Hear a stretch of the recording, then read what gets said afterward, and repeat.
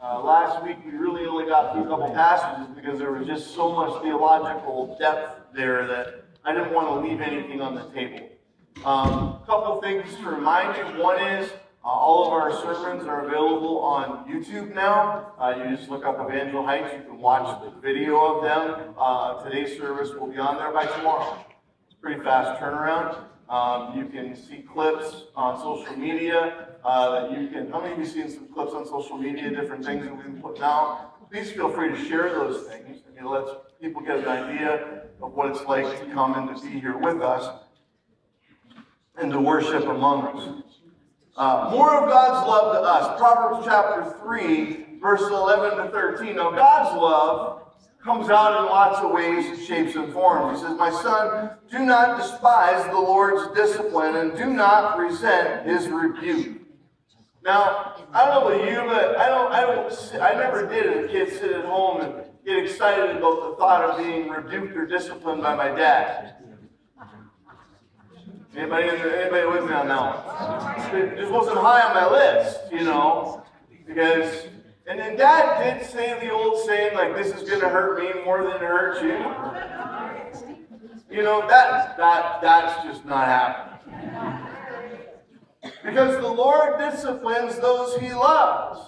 You see, we discipline our kids because we love them and we don't want them to get hurt. And the truth of the matter is, whether we want to admit it or not, if we don't discipline somebody, it's because we're not invested in their lives. You can't say to a brother or sister in the Lord, I love you, I care about you, and you see what they're doing and you don't discipline them in love at all, you just let it go. That's not love. That's watching them go down the drain. And so when we look at this proverb on love, he says, as a father the son he delights in, blessed are those who find wisdom and who gain understanding. Because the Lord disciplines those he loves. Inside of that relationship, some of the best moments you will ever have, believe it or not, will come out of moments of discipline. Because there's a closeness that then comes in after the fact. There are times that the greatest act of love that God can give in a situation is discipline or a rebuke. But we live in an hour when people can't handle being told they're wrong. I'm telling you, it's the truth. You can't say to people now, you're wrong. Because they'll find a way to tell you about 50 different ways why you're wrong. And then it becomes you're wrong, you're wrong, you're wrong, you're wrong. So we want to talk here now for a minute about more love than hate. Now in our world right now, it's not hard to gauge the level of hate that's out there. In Matthew chapter 5, it says, you have heard it was said, love your neighbor, hate your enemy. But I tell you, love your enemies and pray for those who persecute you.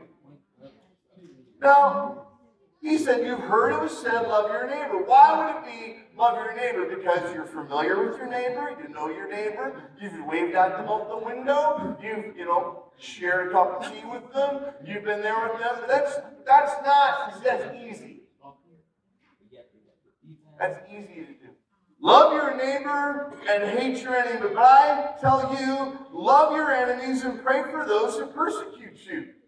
Now, the word enemies is strong, but enemies really is defined as anybody that opposes you in Christ. So anybody that opposes you in Christ is an enemy that you need to love. And it's a big concern, I believe, happening now, because the church right now has gotten sucked into everything that's happening in our culture, and the church itself is angry now and is justifying its anger where there's no justification for it. Think about it. Go into the book of Romans, it talks about authority. It says all authority is ordained by God. And in Luke chapter 6, verse 31, do to others as you would have them do to you. If you love those who love you, what credit is that to you? Even sinners love those who love them. And if you do good to those who do good to you, what credit is it to you? Even sinners do that. In other words, they're using the analogy here like good people love good people, and bad people don't like bad people. So you can't use the scale here of, well, I love those who love me. No, as Christians, the standard of love has got to be higher. We've got to love people that are unlovable. Outside of your family, who do you love? Who have you embraced? Who have you welcomed into your home? Who have you said, you're one of us? Because friends, the reality here, if you love those who love you, like, that's easy. That's easy to do because they already have a relationship. And you do good to those who are good to you. What credit is it for you? Even sinners do that. Jesus is talking about the standard of loving the unlovable, of doing for those who do not do to you. He's telling us to do more. And if we want to win the lost, we want to win our community, friends, we got to love people who didn't ask for it, who didn't say, I want to be loved. We've got to reach into their world and love them. More love is the hard choice. Matthew chapter 5. That you may be children of your Father in heaven. He causes His sun to rise on the evil and on the good, and He sends the rain on the righteous and the unrighteous. The word righteous here and unrighteous means people who are in right standing or position with God. So whether you're in the right position with God, you're going to get wet. If you're not in the right place with God, you're going to get wet. And you're going, well, why is that? That's not fair. Sure it is, because you're being watched. You're a witness. People are looking at how you handle it. If you greet only your own people, what are you doing more than others? Do not even pagans do that. Be perfect, therefore, as your heavenly Father is perfect. So the first part talks about the analogy of the sun, the rain. It falls on us all, and people are watching.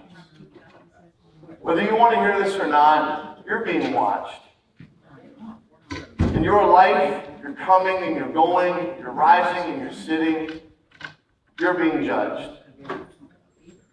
I'm being judged. I've been judged a lot in my years of ministry. Some of it was valid, some of it was complete hooey. But at the end of the day, your concern, my concern, has to be focused on this issue right here of doing what our Father wants us to do. To love God more than all. Matthew chapter 10, verse 37. Anyone who loves their father or mother more than me is not worthy of me. And anyone who loves his son or daughter more than me is not worthy of me. And whoever does not take up their cross and follow me is not worthy of me. I don't know how much clearer this gets. The first time I read this, I was so conflicted. Anybody with me on this one? You know, like, especially when you have kids. You're just like, you know what, like, God has to understand I love my kids. And I wrestled with this verse for a long time. I actually almost stopped going to church because of this verse. Because I couldn't get it figured out to where I loved God more than ever. I didn't know what scenario that worked. Until God began to show me that if I loved Him first, I could love them more. If I loved Him first, I could love them more completely. If I loved Him first, I could love them more pure with no strings attached. If I loved Him first, I could love Him as He wanted me to love Him, and it says here to be perfect. That's a challenge. To love God in the agape. That's God's love. To love God in the agape. The love He responds to. Whoever does not take up their cross and follow me is not worthy of me. Now, friends, I didn't write this. But it is inspired by the Holy Spirit, and I'm asking you this morning, what is your cross? What is your journey? What is it that God is asking you to do? I can tell you this, it's more than just going to church on Sunday. It's more than that. God wants you to have a journey with Him. Make no mistake. He says, love your neighbor as yourself. It's a powerful command with massive repercussions. Now some of you are going, well, I can't love my neighbors myself because I hate myself. Self-hatred is also a form of self-obsession. Love your neighbor as yourself. Only you know whether you are loving your neighbor as yourself. Only you know. And who is your neighbor? Your neighbor is anyone that God puts in your path. Mark chapter 12, well, the teacher said, the man replied, you are right in saying that God is the one and there is no one other than Him. To love Him with all of our heart, with all of our understanding, with all of our strength, and to love your neighbor as yourself is more important than all burnt offerings and sacrifices. So here's a good one. In church we talk about the tithe and the offering, and you've heard me talk about it. Here's the truth. In God's eyes, loving Him is more important. With all of your mind, with all of your strength, with all of your understanding, it's more important than your tithe and your offerings.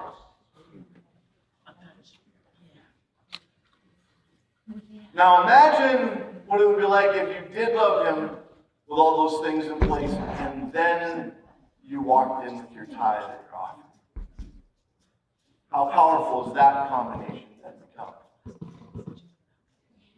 To love Him with all your heart, with all your understanding, with all your strength, to love your neighbor as yourself. Philippians chapter 1, verse 8, God can testify how I long for all of you with the affection of Christ Jesus. And this is my prayer, that your love may abound more and more in knowledge and in depth of insight, so that you may be able to discern what is best and may be pure and blameless for the day of Christ. The word, when he says here that your love may abound, now we're in a whole new territory with this issue of more love.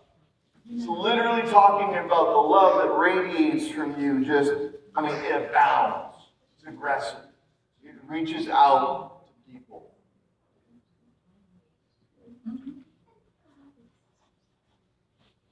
I haven't seen that abounding love in the church in a while. Not just ours, but the church. People have their guard up. Nobody wants to get hurt. Friends, how many know relationships mean vulnerability? Come on. And that means you might get stung. The word love appears 310 times in the New King James Bible. 348 times in the New American Standard Bible. 551 times in the New International Version.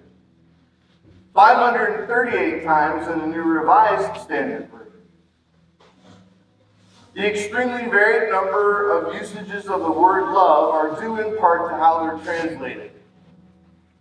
Some of the versions of the Bible, such as the New International Version and the New Revised Standard Bible, are written for widespread readability. In other words, simplicity.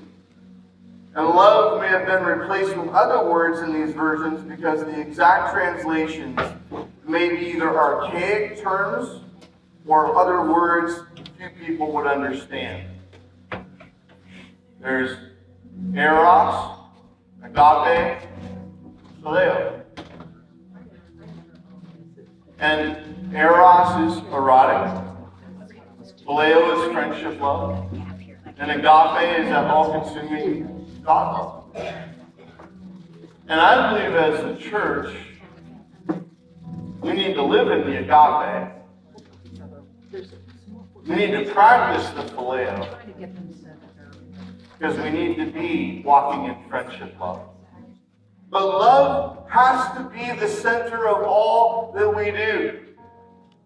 But just like Paul said, if you don't have love, none of it matters. So my hope, my goal in doing this